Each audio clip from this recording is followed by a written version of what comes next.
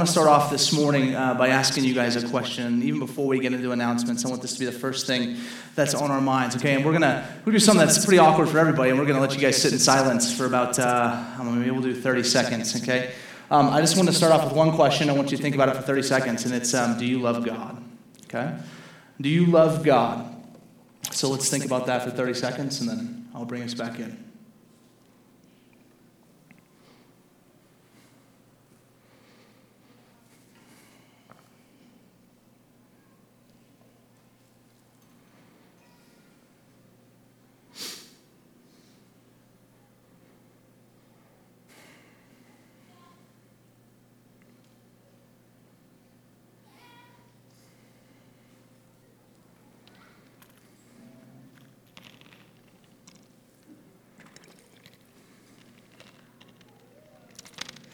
Okay. John 14 tells us that to love God is to obey God. Okay. It says, he who has my commands and obeys me, she is the one who loves me. Okay? John 14, he who has my commands and obeys me is the one who loves me. So I want to give us another 30 seconds and ask you the same question. Do you love God? I'm asking myself the same question, so let's do that for 30 seconds.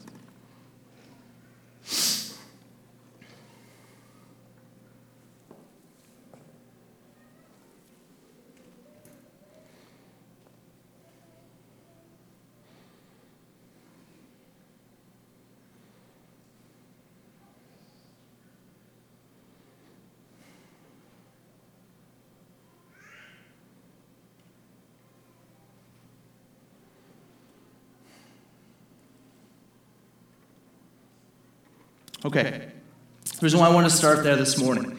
I asked myself that question this week, every morning, every day this week, because I was convicted by a lot of the stuff that we're studying here in the Sermon on the Mount. I was convicted by this reality, right? Because as I look at John 14, it says, man, he who has the commands of God, right? And I'm like, well, I've got those, right? I've read the Scripture. I believe the Holy Spirit has illuminated Scripture. I'm in community. People tell me what the Bible says and what it doesn't say and how my life is supposed to be lived out and what love looks like and this, that, and the other. And so I think I have the commands of God. And so then the second part, right, B, to that equation is, well, do I do them, right? So if I have the commands and I do them, that is what equates my love for God. And so then I began to go through all these commands and think to myself, well, do I do this, and do I do this, and do I obey these things? And I tell you, the assurance that I had in having the commands of God was not equal to my assurance of whether or not I do them. And that is a disconnect within my own faith and my own walk with Christ that isn't okay. Now, the reality is of the Christian life is that these things will probably never be equal, that we're always going to fail, and we've talked about this in length over and over and over, and that's the good news of the gospel. Right? The gospel comes in and says, listen, I know you're going to fail, so I live the life you could live. Thank you, Jesus. But the desire for the Christian needs to be at all times that at some point we would strive for them to be equal. That which we know to be true and that which we actually live out would be the same thing. Even though we may never get there this side of heaven, the desire for the Christian man or the Christian woman must be a desire to see those two things be equal. Can we agree on that? If so, come on, say amen. Some of you are wishing that wasn't true, but you know the Bible says that's the way it should be. So again, amen, yes? So what we'll look at today is we're in week 3 of the Sermon on the Mount series, which again, as we've been saying, is I think the manifesto, the constitution, it is the ethic of the kingdom of God, and so should so shape the Christian man and the Christian woman in everything that we feel, that we think, and that we do. And so this becomes an incredible opportunity we've been going for 3 weeks, we've got 9 weeks after this to be a litmus test, and where do we line up in this John 14 idea of, do we truly love God if loving God equals obeying what God has so called us to? And so I start us off with that question because at least here's what I'd like to do. Today's not going to be an easy day, and last week wasn't an easy day, and I get done with these type of sermons, and honestly, I just feel this weight of like, gosh, I just hope people aren't upset. Right? I hope people aren't mad that we're coming down pretty hard, but then I go back and I read Scripture, and I say, well, what else are we supposed to do with this? Because I think we're supposed to feel the same uncomfortability that I think the people, the disciples who wanted to follow Christ early on here, that they felt. And yet I think oftentimes we feel not that. Right? Maybe we feel more like the outskirts of the crowd who's kind of listening in and is going to pick and choose which parts of Christ's message we choose to obey. Right? We're like, we're going to be over here. We'll let the real disciples go do this stuff, but I'm going to kind of live on this edge here and kind of listen in, and then maybe I'll engage in a moment, but then when I don't like it, I can step back out. And that is not an option for the Christian. In the midst of the gospel, which frees us, that's not an option for the Christian man or the Christian woman. And so again, if you're upset at the end of this, take it up with Jesus. Okay? And I mean that. I had a girl that I dated in college, and she had this problem with her car, right? And she said, hey, will you go with me to the mechanic? Because I want to see what's wrong with it. And it was leaking oil, it was making funny sounds, lights were on everywhere, that type of thing. And so we go to the mechanic, and he looks at the car, and he says, yeah, this is wrong, and this is wrong, and this is wrong, and this is wrong, and you need to get it fixed, or this whole thing is going to go bad. I'm just telling you right now that if you don't fix this, it's going to go bad, right? The car is going to seize up, it won't be good. And so we leave the place, and I ask her, I said, well, are you going to pay to get the stuff done? And she says, oh, no, I'm not going to do it. I said, well, did you not just hear what he said? He just said if you don't do this, that the engine's going to seize, you're not going to have a car, it's not going to be functional, it's all going to be broken, you're going to be upset. He says, yeah, but I got a buddy. I said, there's always a buddy, right, who knows better than the professional. And I said, well, what does your buddy know? He says, well, my buddy, he did like shop in high school. I said, he did shop in high school.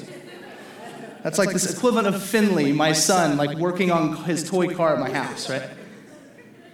He says, he says they're just trying to take me for money. He looked at it, he thinks it's fine. So I'm just going to keep going. I said, you're crazy. We're breaking up. And then, so we continue on. I kid you not, within a week, her engine seizes up, the motor dies, and the car is just one giant heaping piece of metal, right? And then who is she mad at? Who do you think she's mad at? She's mad at me. And she's mad at the mechanic. And she's mad at her friend. You know who she's not mad at is herself. And then legitimately, we did break up like a week later. This started a huge fight between us. We are terrible at taking responsibility for our own inaction. It does not matter how loud the Bible preaches. It does not matter often how much Jesus repeats himself throughout this sermon and throughout Scripture. We will choose to do whatever sounds best to us. We are really good at inaction. And again, that is not okay for the Christian man and the Christian woman. You see, when we're confronted, I think, with these things, we do have a choice. And I'm asking you to somewhat make a choice now, right? Before we even delve into some of the hard stuff of today. And really, guys, for the next 9 weeks, all he does is go deeper and deeper and deeper into the distinctiveness of the people of God and the holiness of the people of God. And so I'm asking you, where do you want to line up? Do we want to continue to kind of fall into this inaction where we just assume even though the world is groaning, right? Even though we see pain and hardship and hurting people all around us, and we think at least the Bible would point to that the answer to that hurting and tribulation and problem would be Jesus, would be the gospel ultimately, that instead we'll remain in inaction instead of engaging the culture with the answer. May it not be for us, right? And so I'm asking you right up front, which and where do you want to find yourself? So last week, we talked about how God was conforming our identity, right? He was telling us, you are the light of the world, you are the salt of the earth. Okay, if you didn't have an opportunity to listen to that, I pray you go back and listen, because it really shapes us. But if we don't get identity, I don't think we get desire, which is what is today. So Christ conforming our identity to the identity of Jesus, salt and light to the world, and then today, the desires of our hearts, the desires of our minds, that which we want to go and do with our lives is addressed today.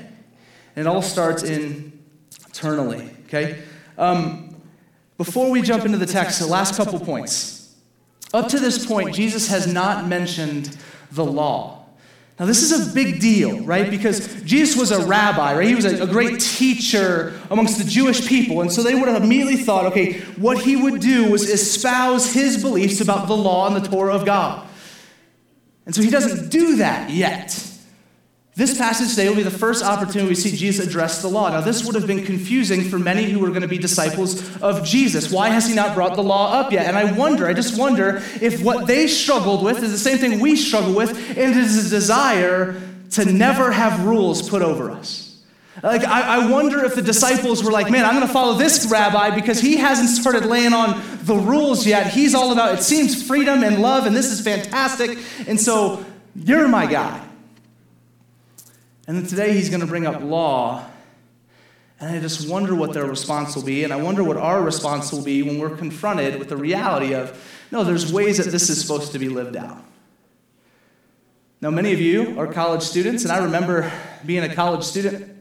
I remember coming to campus, and literally I try and go on campus once or twice during the first week of school while you guys are all getting settled, and just kind of pray and walk around and pray for people and just kind of see the campus. And I saw this one guy get dropped off the weekend before school started by his parents.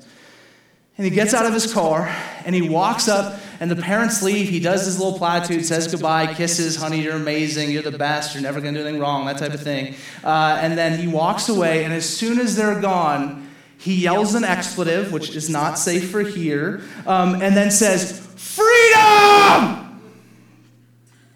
I'm serious, this is not a joke. And then does one of those silly chest bump things with his friends. So I was like, don't be friends with that guy, right? Immediately, here's what I realized, and immediately is where my mind went. We do not like to have authority, ever. And so the first moment that an 18-year-old gets to be outside of that authority, right, where their character is actually for the first time, I would say, truly tested, because you don't have your parents coming into your room at night, giving you a curfew, doing all for the first time in life. And I think most of us trend towards freedom. I can now do whatever I want to do. And I would just say this, if you're here and you're a Christian, that does not exist. There is always an authority. It's just even higher than your parents. And it's way higher than me. So don't hear anything I'm saying today as, well, Pastor Vince said, no. What does Christ say about your life today?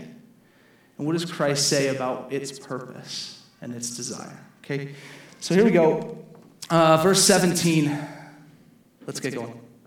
Do not think that I have come to abolish the law or prophets. I have not come to abolish them, but to fulfill them. For truly, I say to you, until heaven and earth pass away, not an iota, not a dot will pass from the law until all is accomplished. Okay, so what is Jesus talking about here? And I started prepping this whole thing for you guys and talking about law and trying to break this all down. And then we came across this video, which is about 3.5 minutes long.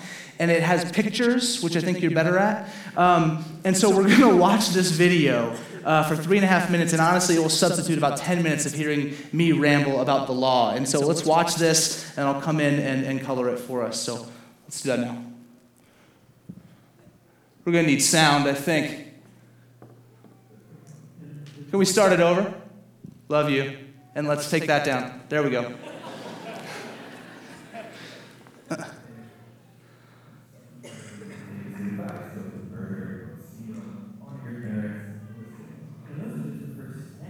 Actually, a total of 613 commands, all given to ancient Israel, found in the first 5 books of the Bible, which in Hebrew are called the Torah. Now, the word Torah is usually translated in English as law because it has all of these laws in it.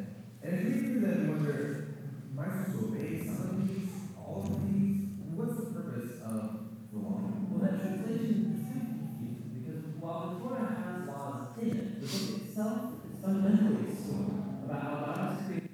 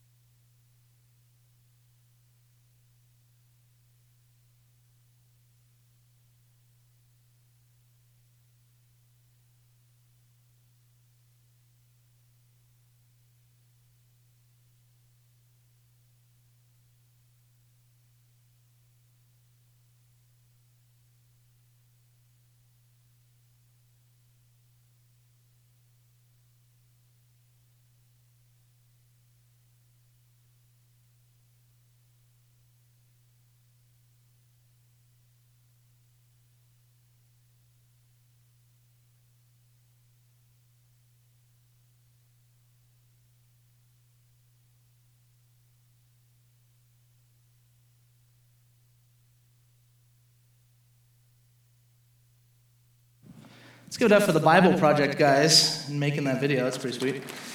They'll never know we clapped for them, but we're good. Okay, does everyone understand that now? Everyone get the law now 100%? Here's the idea, right? So the law is often just thought through, it's all these commands, right? 613 commands from the Old Testament, and the Old Testament Israelite people had to abide by every single one of these to be made holy, right? Until, right, there was given other options for how Christ might atone for the sins of the people of God in the Old Testament. Sacrifice, ceremonial cleansings, and moral law all kind of came into this whole idea of what the law and the prophets were talking about. But I think a part that we often miss, that I love that they hit on, is that ultimately this is a story. Right? It's not just this set of commands. I think we often think through the Old Testament law. I think we often even think through our lives today through this lens of a checklist, right? So Jesus said, well, we'll do these things. Or in the Old Testament, right, Yahweh, God has said these things. And so if we can check the things off a list, then we're good to go. Right? Like if we can just do everything on the list, then God will find favor and we're okay. But it is far more than that. It's this incredible story of what God is writing throughout history that now you and I find ourselves playing a part in. That everything that's happened before, everything that we just saw in that video, that is all part of the heritage of the world, the true story of the world. Whether people believe it or not, that this has been God's continued interaction with the people in this world from the beginning of time until now. Now, Jesus comes on the scene. And again, here's what I'm thinking. I'm thinking the disciples here are hoping and just praying because the law had not only become difficult because it already was, it had become oppressive because the Pharisees, who were the legalists of the time, the very holy people of the time here, as we look here in the Gospel of Matthew, they had then taken those laws and made them oppressive and made them over the top in order to suffice themselves and their own personal gains. And so the law already difficult was made that much more difficult because then they were finding themselves even more oppressed than ever before. And so I think the disciples were probably much like us, probably, honestly, much like Adam and Eve in the garden. This disobedient thing is not a new thing for humanity. It was the one thing we screwed up in the garden. It was, hey, there's one thing you're not supposed to do, and so what do? They do it. One thing. God comes in and says, hey, what happened? I gave you one command. And then he's like, well, she did it, right? Thanks a lot, husband. And the rest of the story of God continues as us striving to get back to him. When in reality, it's always been God pursuing us. At the minute this thing was lost, God initiated a rescue plan to come back and win back his lost creation. The law is part of that. So when Jesus now comes on the scene, I think the disciples are hoping the law will go away, but instead he says just the opposite. I'll read it again. He says, do not think that I have come to abolish the law of the prophets. I have not come to abolish, but to fulfill them. Truly I say to you, until heaven and earth pass away, not an iota, not a dot will pass from the law until it is all accomplished. And so the law is going nowhere initially, right? As we look at this, the law is going nowhere. Christ is not getting rid of the law. Now, I want us to think through the laws of our nation. Okay, so just think of some of the most easy ones, like speeding, right? Why do you and I generally obey laws, if we're honest? We don't want to get in trouble. Perfect. Whoever said that, extra jewels in your crown, okay? If you're not a Christian, that sounds like a weird joke, okay? You're like, they give out crowns. Bible jokes are the worst. I'm not going to make another one. I'm sorry. Because we don't want to get in trouble, right? It's not that we actually think that not speeding is a good thing. It's not that we think that all of the other laws of our land are not good. It's that we don't want to get in trouble. And so I guess I'll do that because, well, I don't want to get in trouble. I don't want to get caught. I don't want to go to jail. I don't want to pay a fine. I don't want to have to, et cetera, et cetera, et cetera. This is a terrible reason to obey a law. But I think we carry in that cultural mindset to the laws of God or the commands of God, the ones that in John 14 says that if you love me and have these commands, then you'll obey me. I think what we do is we lay that type of rubric and say, well, I just don't want to get in trouble, so I guess I'll white-knuckle my way through trying to be the best possible Christian I can be. That is a terrible reason to obey the law. Terrible. What if Christians, what if we actually believed that what the Bible talked about was truly the best way to live life? Like, what would that do for us individually and for us corporately if when we read through this thing, as you did your quiet times, as you sat in Bible studies, as you prayed, as you talked to people, as you sat here, if you actually believe that what the Bible says is truly the best way to live life, what would change? Like if I truly believed that forgiving my enemies was the best way to live life, why would I ever hold a grudge? If I truly believed that laying my life down for the sake of the people around me, if I truly believed that was the best way to live this life, then why would I ever be greedy? Why would I ever hoard my own money? Why would I ever cease to be generous? Why would I ever gossip? Why would I ever slander? Why would I ever live in disunity? Why would I ever think evil thoughts in my heart or in my mind? Why would I ever hope that something bad happens to another person? Why would I ever look at things on the computer that I shouldn't look at?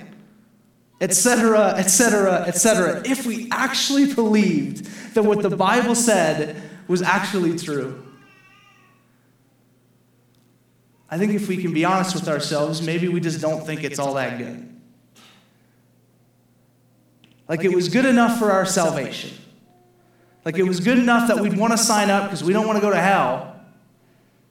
But actually that this stuff is the best way to live life, I think I'll check that at the door. Again, I'll be the person on the outskirts of the Sermon on the Mount who checks in when I like it and checks out when I don't. And again, that is not the option for those who are in Christ Jesus. Okay?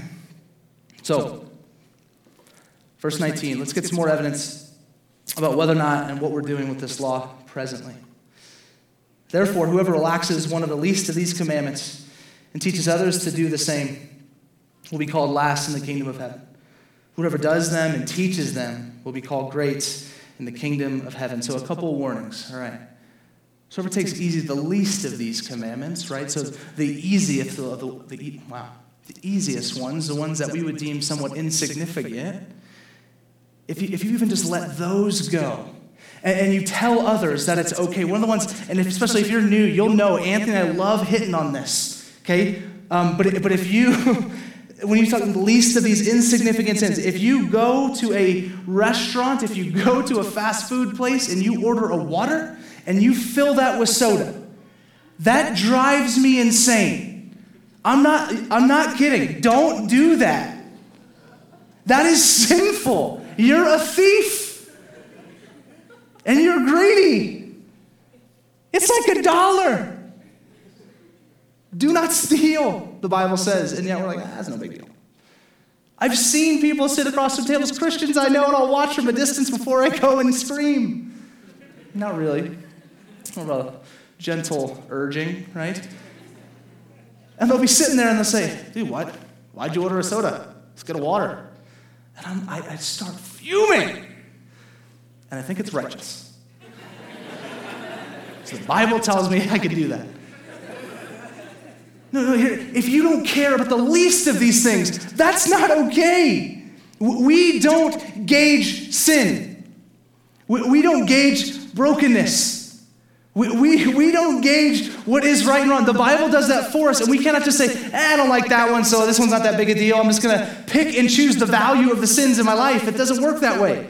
No, if you commit the least of these commandments, and you tell others to do the same, last are you in the kingdom of heaven. And then vice versa.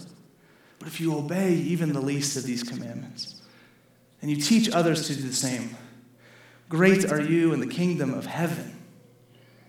This is Jesus to a bunch of disciples who I think, probably like most of us, I think, are like, I want to follow you. What does this look like? Probably full of optimism and hope. And man, Christ, what does this mean to be your follower? And he's like, look, you got to do it all. You got to stop just kind of skirting it and saying, oh, this isn't that big a deal. I can just make that judgment on my own. He's like, no, stop that. Why do you do that? Why do we act this way? Why are we so good I just saw this clip this week, and I love this idea, but why are we so good at knowing and memorizing what the Bible says, but we're so bad at actually doing it? So we'll read it, we'll say, well, I know the Bible says that, but I'm going to do something else. Now, if you apply this to any other context of your life, your relationships would be disastrous.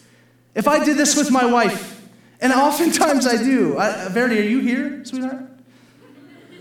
No? Cool. I'm going to confess less sin than I was going to. This is great.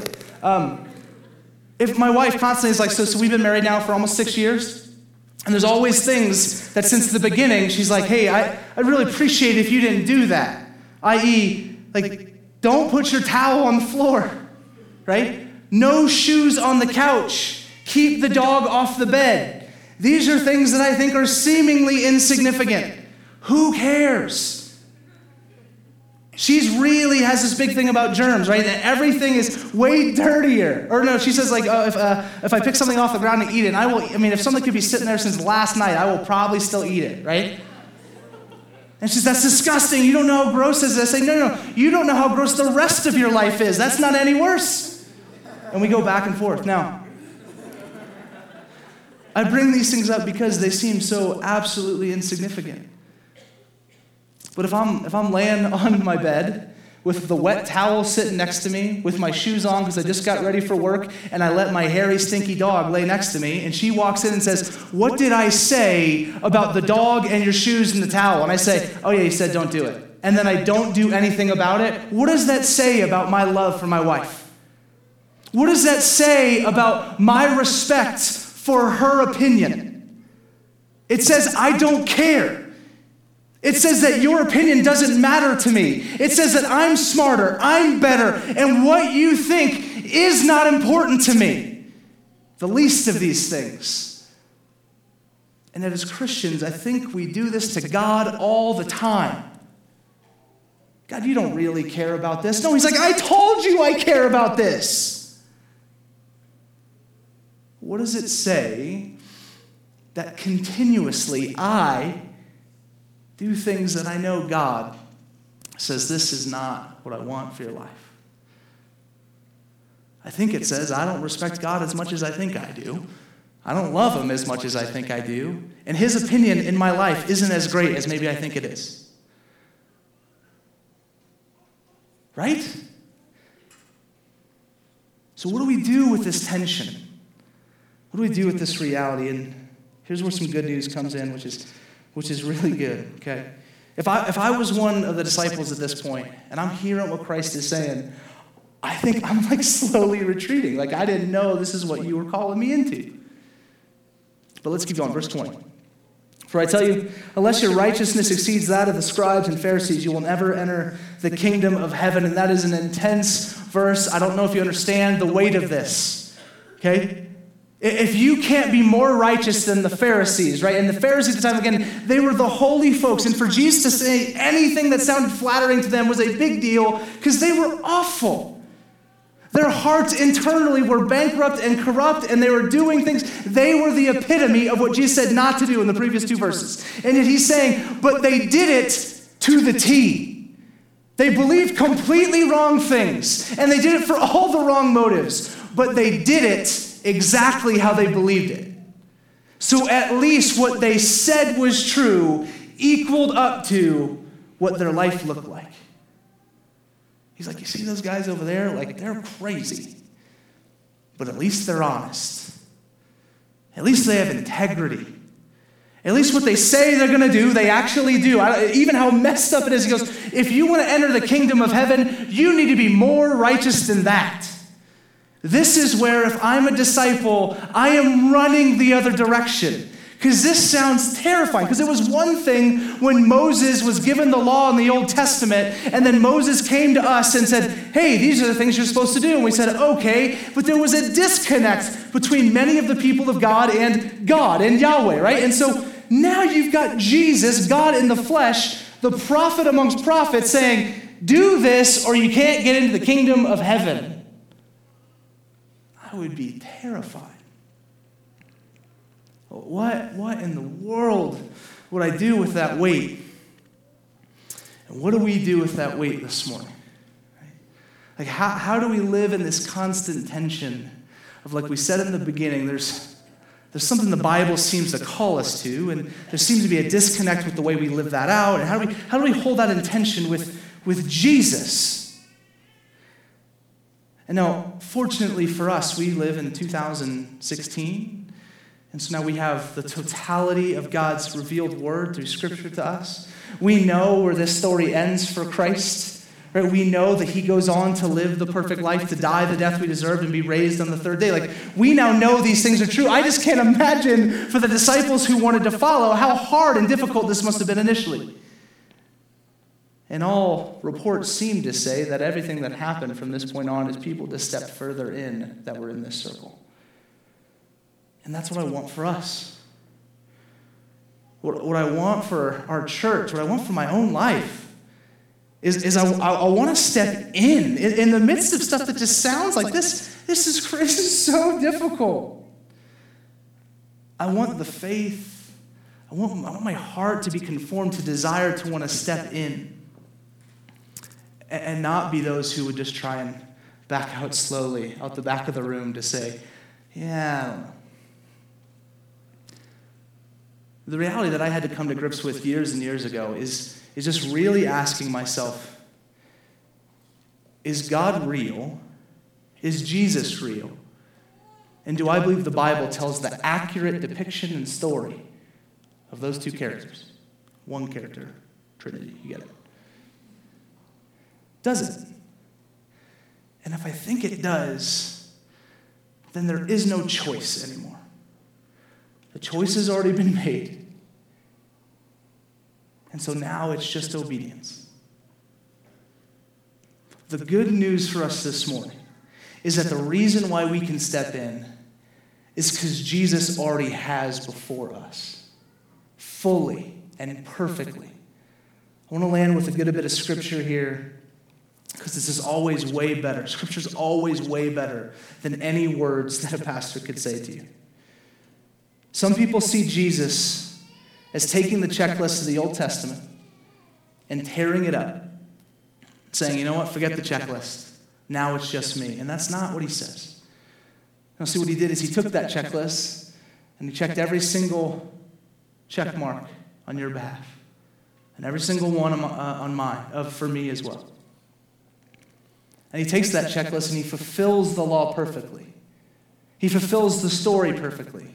He fulfills every prophecy perfectly. Everything that you read in the Bible is all intended to always point to Jesus. So when we think through the Old Testament law, and we think through there was a moral law given to the people, there was a ceremonial law given to the people, a way to cleanse yourself. There was a sacrifice that must be given to atone for the sins. Let's read some scripture about the life of Christ. Morally, 2 Corinthians 5:21. For our sake he made him to be sin who knew no sin, that in him we might become the righteousness of God. So morally, right, in every way that we failed to abide by the law of God, he fulfills perfectly. He knew no sin, so he became sin on your behalf. This is for the world. Pay attention. Listen, this is for you. He became sin. All the brokenness, all the pain, all the terrible decisions that you have made, will make today, and will make for the rest of your life. He became on your behalf on the cross. Sacrificially. Jesus, Isaiah 53, 4-5 says, surely he has borne our griefs and carried our sorrows, yet we esteemed him stricken, smitten by God and afflicted. But he was wounded for our transgressions, he was crushed for our iniquities, and upon him was the chastisement that brought us peace. By his stripes we are healed. So the sacrifice that the Old Testament law needed, right, to atone for the sins of the people of God, Jesus became once and for all for you and for me and for all of creation. So he goes, he dies in place of you. His sacrifice is what gives us the freedom to be able to try and pursue him today. And lastly, ceremonially, how are we cleansed? Jesus, Hebrews 10, 19-24. Therefore, brothers, since we have confidence to enter the holy places by the blood of Jesus, by the new and living way that he opened up for us through the curtain, that is through his flesh. And since we have a great high priest over the house of God, let us draw near with a true heart and full assurance of faith, with our hearts sprinkled clean from an evil conscience and our bodies washed with pure water.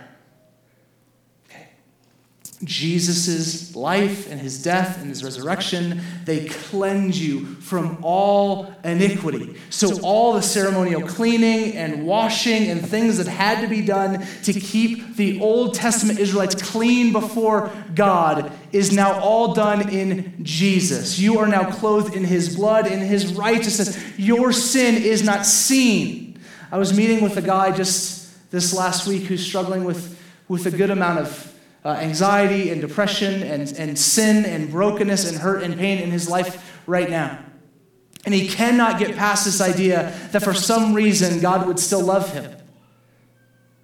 Like, how is it that I could be dealing with all this and God, who is perfect, would see me and still see beauty? And the answer is Jesus, Jesus, Jesus. Over and over and over. It's not because you've done better today. It's not because you looked at your life and you're like, I'm a little bit better of a Christian today than I was yesterday. That's not the way this works. It's all about the sacrifice in the blood of Christ. Amen. So now, Christian, you're not bound to the law. You're just bound to Jesus. You're not bound to the law. You're bound to Christ. And Christ has said some really heavy stuff throughout his time on this earth. To be exact, 1,050 commandments in the New Testament. 800 of those can be categorized into different categories. So 613 from the Old Testament, we're like, dang, that's crazy. That's heavy. In the New Testament, at least 800, 1,050, depending on how you break it down. Jesus does not lower the bar for the church in the New Testament. He raises it. He tells us, hey, I want you to live the same life that I lived.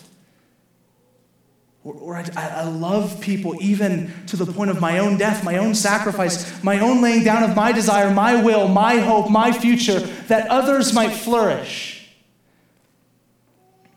Now hear me, oftentimes I feel like I need to give this disclaimer. This does not mean you cannot have your own desires, your will, your things that you love to do, because oftentimes God has gifted you in specific areas where those two things will be in congruence. But the answer and the question we always have to ask ourselves is, if you think one thing but God's saying the other, who do you go with? Do you act like this gal in college who said, you know what, I think I know better? And then let the car cease? Or do we get that thing fixed? Do we be honest with ourselves and we allow our hearts to be exposed, which I know is never easy, and say, God, maybe this means something. Maybe I am supposed to step into what you have for me.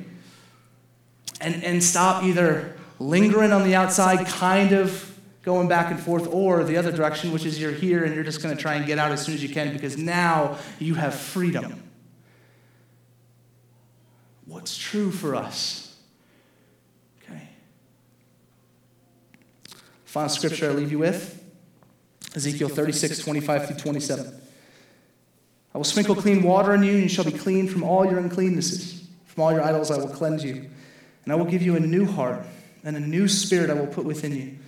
And I will remove the heart of stone from your flesh and give you a heart of flesh. And I will put my spirit within you, hear me, and cause you to walk in my statutes and obey my rules. Okay. All the way back to the beginning. John 14. He who has my commands and loves me and obeys me, he is the one who loves me. He who has my commands and obeys me, he is the one who loves me. The brilliance of the gospel, the good news for us this morning, is in the midst of this weight and this heaviness and this call that the Bible says, man, it has a lot to say about how we live our lives. The good news is that God, from the very beginning, part of his rescue plan was to give you a new heart and to put himself inside of you. So you and I, listen, if you're here and you love Jesus, you're not just you anymore. I still think and act like I'm old Vince and not the Vince that God came in, saved, redeemed, gave a new heart to, and put his own spirit within 15 years ago. Hear me, Christian, you are new. You have new hearts, and you have the God of the universe inside of you.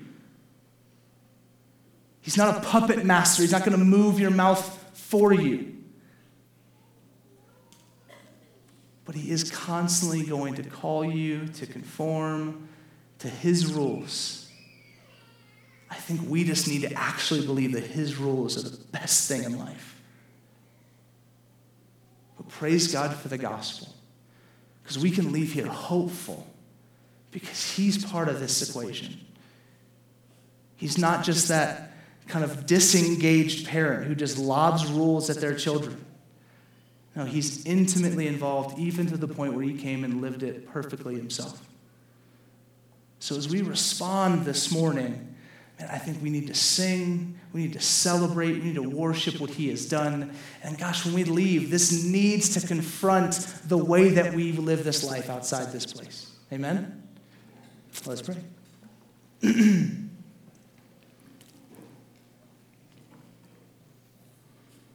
Heavenly Father, we thank you because man, we just would blow this unless you were like doing your thing. God, I confess just the many ways that I doubt your goodness, the many ways I doubt, Lord, what you've done, what you've accomplished, not just on a macro level, but in my own heart. God, I pray that you would call me and call all of us as a church to live in light of this new identity you've given us, in light of these new set of desires that come from this new heart you've given us.